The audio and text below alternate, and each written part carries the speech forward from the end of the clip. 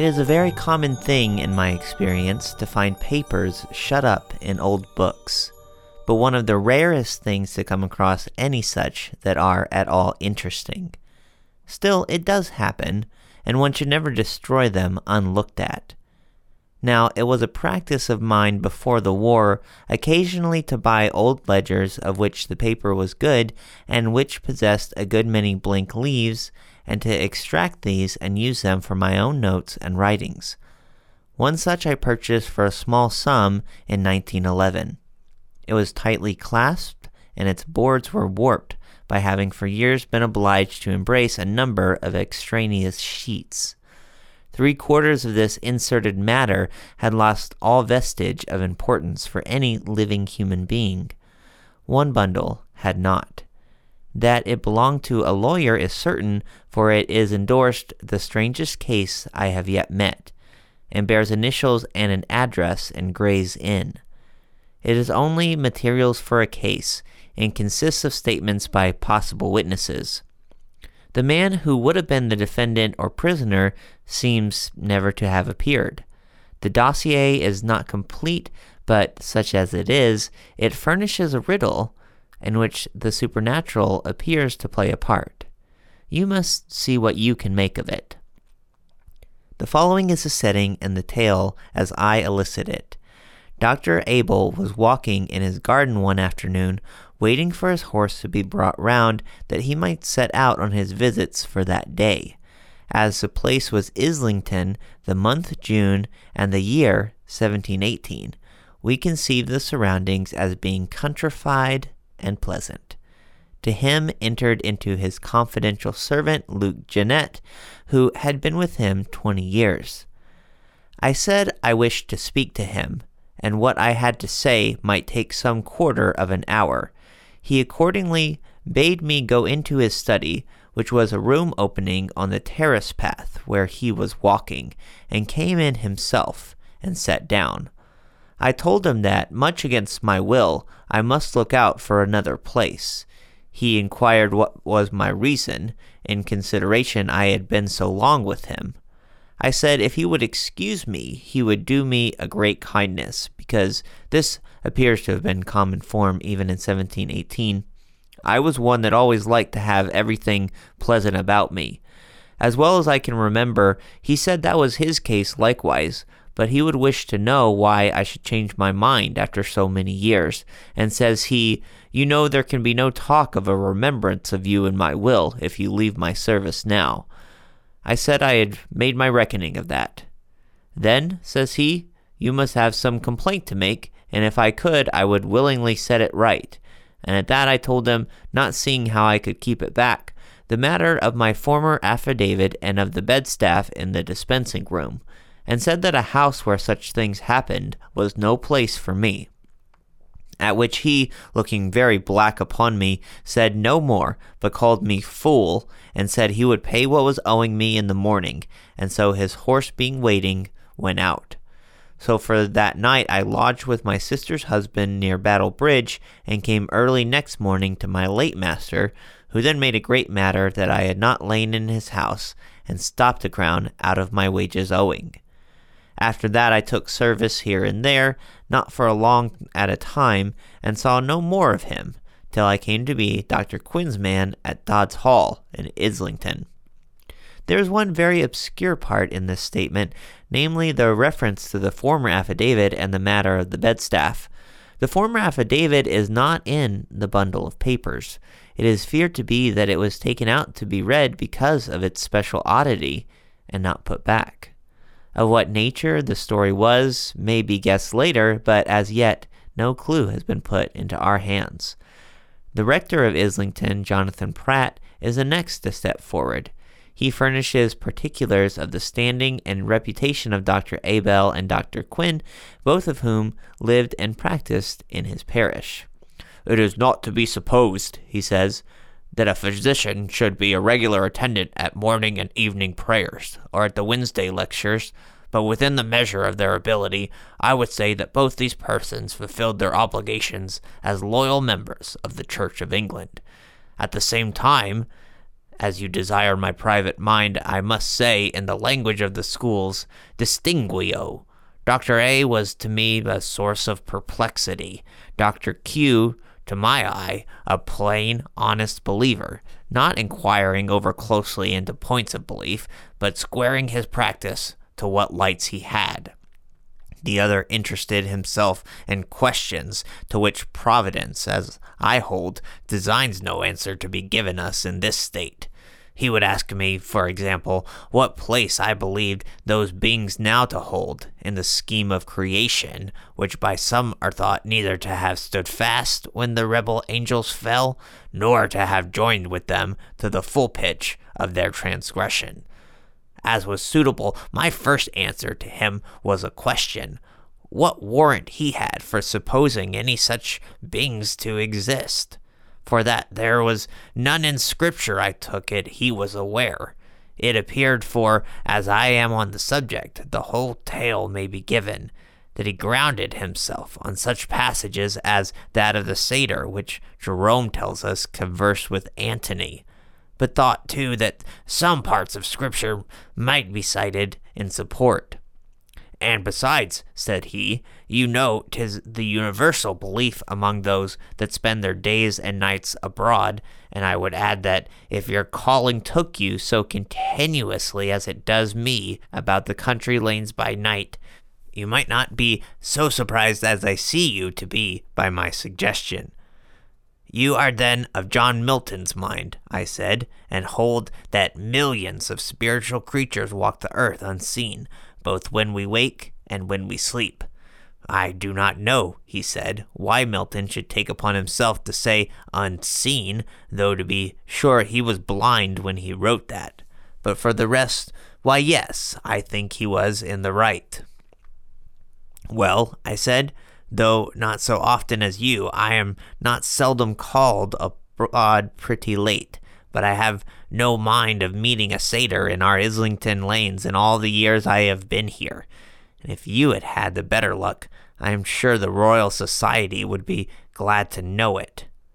I am reminded of these trifling expressions because Dr. A took them so ill, stamping out of the room in a huff, with some such word as that these high and dry parsons had no eyes but for a prayer book or a pint of wine. But this was not the only time that our conversation took a remarkable turn.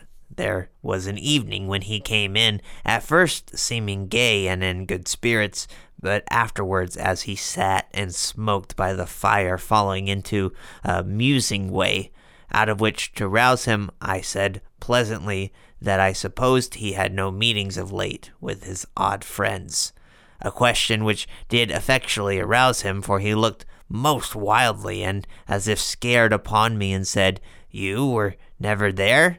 I did not see you. Who brought you?" And then, in a more collected tone, "What was this about a meeting? I believe I must have been in a doze." To which I answered that I was thinking of fauns and centaurs in the dark lane, and not of a witch's Sabbath, but it seemed he took it differently.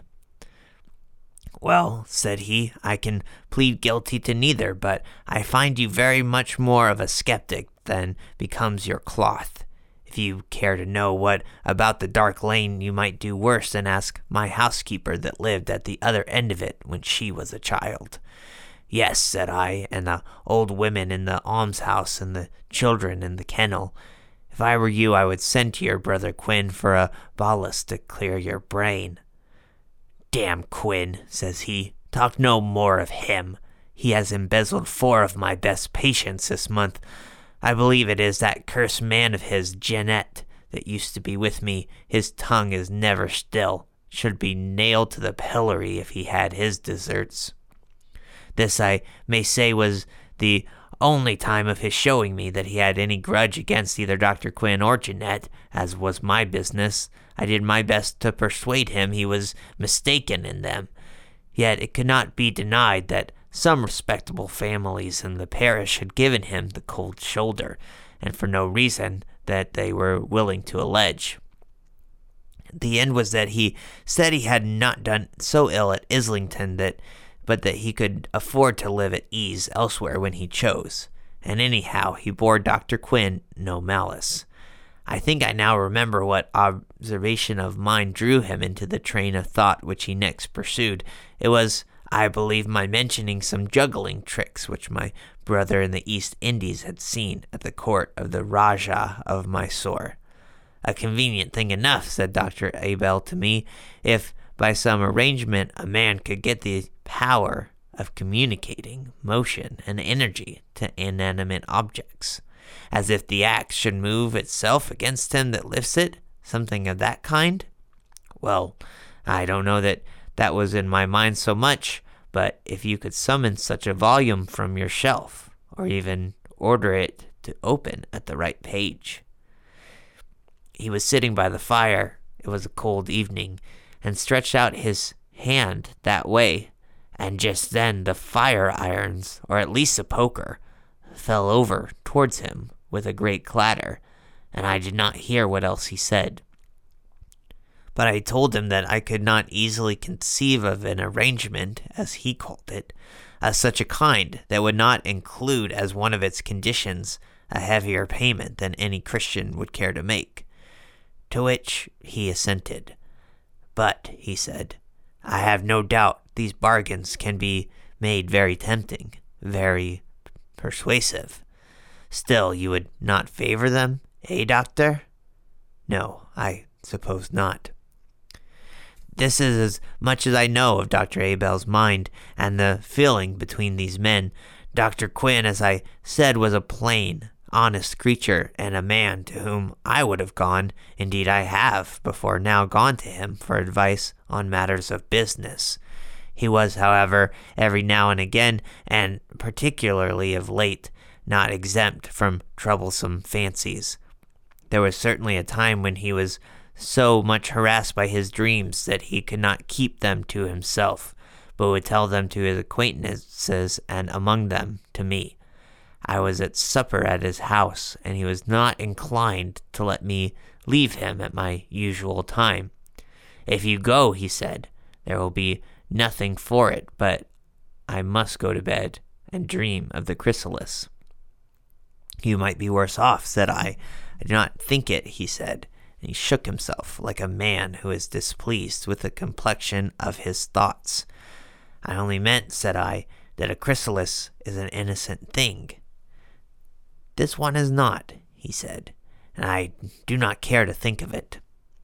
However, sooner than lose my company, he was fain to tell me, for I pressed him, that this was a dream which had come to him several times of late, and even more than once in a night. It was to this effect that he seemed to himself to wake under an extreme compulsion to rise and go out of doors. So he would dress himself and go down to his garden door. By the door there stood a spade which he must take and go out into the garden, and at a particular place in the shrubbery, somewhat clear and upon which the moon shone, for there was always in his dream a full moon, he would feel himself forced to dig, and after some time the spade would uncover something light-colored, which he would perceive to be a stuff, linen, or woolen, and this he must clear with his hands.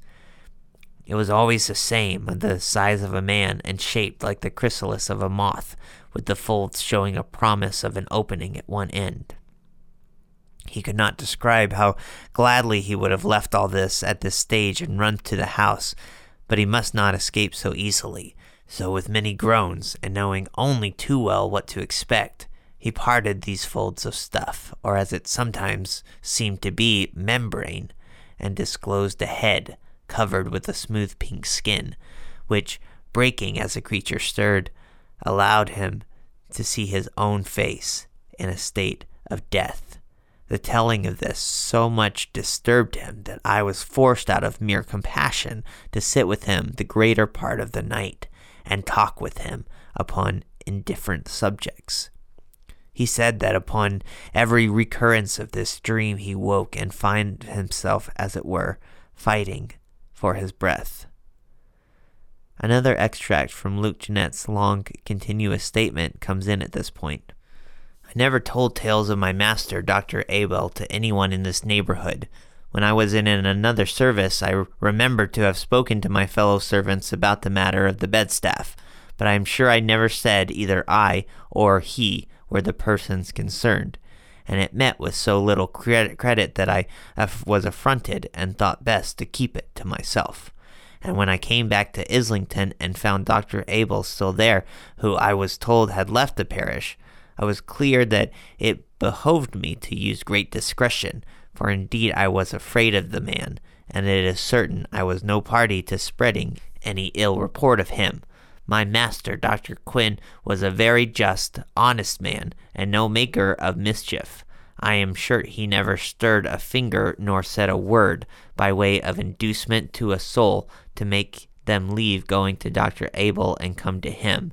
Nay, he would hardly be persuaded to attend them that came, until he was convinced that if he did not, they would send into the town for a physician, rather than do as they had hitherto done. I believe it may be proved that Dr. Abel came into my master's house more than once. We had a new chambermaid out of Hertfordshire, and she asked me who was the gentleman that was looking after the master, that is Dr. Quinn, when he was out, and seemed so disappointed that he was out. She said whoever he was, he knew the way of the house very well, running at once into the study, and then into the dispensing room, and last into the bedchamber. I made her tell me what he was like, and what she said was suitable enough to Dr. Abel, but besides she told me she saw the same man at church, and someone told her that it was the doctor. It was just after this that my master began to have his bad nights, and complained to me and other persons, and in particular what discomfort he suffered from his pillow and bedclothes. He said he must buy some to suit him, and should do his own marketing, and accordingly brought home a parcel which he said was of the right quality, but where he bought it we had then no knowledge, only they were marked in thread with a coronet and a bird. The woman said they were of a sort not commonly met with, and very fine, and my master said they were the comfortablest he ever used, and he slept now both soft and deep. Also the feather pillows were the best sorted, and his head would sink into them as if they were a cloud, which I would have myself remarked several times when I came to wake him of a morning, his face being almost hid by the pillow closing over it. I had never any communication with Dr. Abel after I came back to Islington, but one day when he passed me in the street and asked me whether I was not looking for another service, to which I answered I was very well suited where I was, but he said I was a tickle-minded fellow, and he doubted not he should soon hear I was on the word again, which indeed proved true. Dr. Pratt is next taken up where he left off. On the 16th I was called up out of my bed, soon after it was light, that is, about 5, with a message that Dr. Quinn was dead or dying. Making my way to his house, I found there was no doubt which was the truth. All the persons in the house, except the one that let me in, were already in his chamber and standing about his bed, but none touching him. He was stretched in the midst of the bed, on his back, without any disorder, and indeed had the appearance of one ready laid out for burial. His hands, I think, were even crossed on his breast. The only thing not usual was that nothing was to be seen of the face, the two ends of the pillow or bolster appearing to be closed quite over it.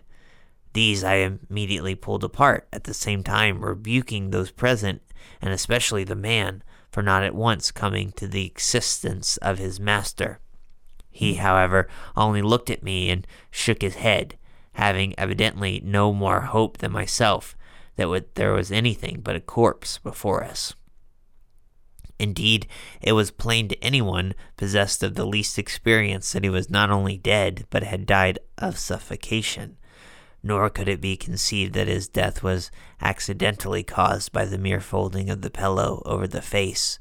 How should he not, feeling the oppression, have lifted his hands to put it away, whereas not a fold of the sheet which was closely gathered about him, as I now observed, was disordered? The next thing was to procure a physician. I had bethought me on this of leaving my house, and sent on the messenger who had come to me to Dr. Abel, but I now heard that he was away from home, and the nearest surgeon was got, who however could tell no more, at least without opening the body, than we already knew. As to any person entering the room with evil purpose, which was the next point to be cleared, it was visible that the bolts of the door were burst from their stanchions, and the stanchions broken away from the doorposts by main force. And there was a sufficient body of witness, the smith among them, to testify that this had been done but a few minutes before I came. The chamber being moreover at the top of the house, the window was neither easy of access, nor did it show any sign of the exit made that way, either by marks upon the sill or footprints below upon soft mold. The surgeon's evidence forms, of course, part of the report of the inquest, but since it has nothing but remarks upon the healthy state of the larger organs and the coagulation of blood in various parts of the body, it need not be reproduced. The verdict was death by the visitation of God. Annexed to the other papers is one which I was first inclined to suppose had made its way among them by mistake. Upon further consideration, I think I can divine a reason for its presence. It relates to the rifling of a mausoleum in Middlesex, which stood in a park, now broken up, the property of a noble family which I will not name. The outrage was not that of an ordinary resurrection man. The object, it seems likely, was theft. The account is blunt and terrible. I shall not quote it. A dealer in the north of London suffered heavy penalties as a receiver of stolen goods in connection with the affair.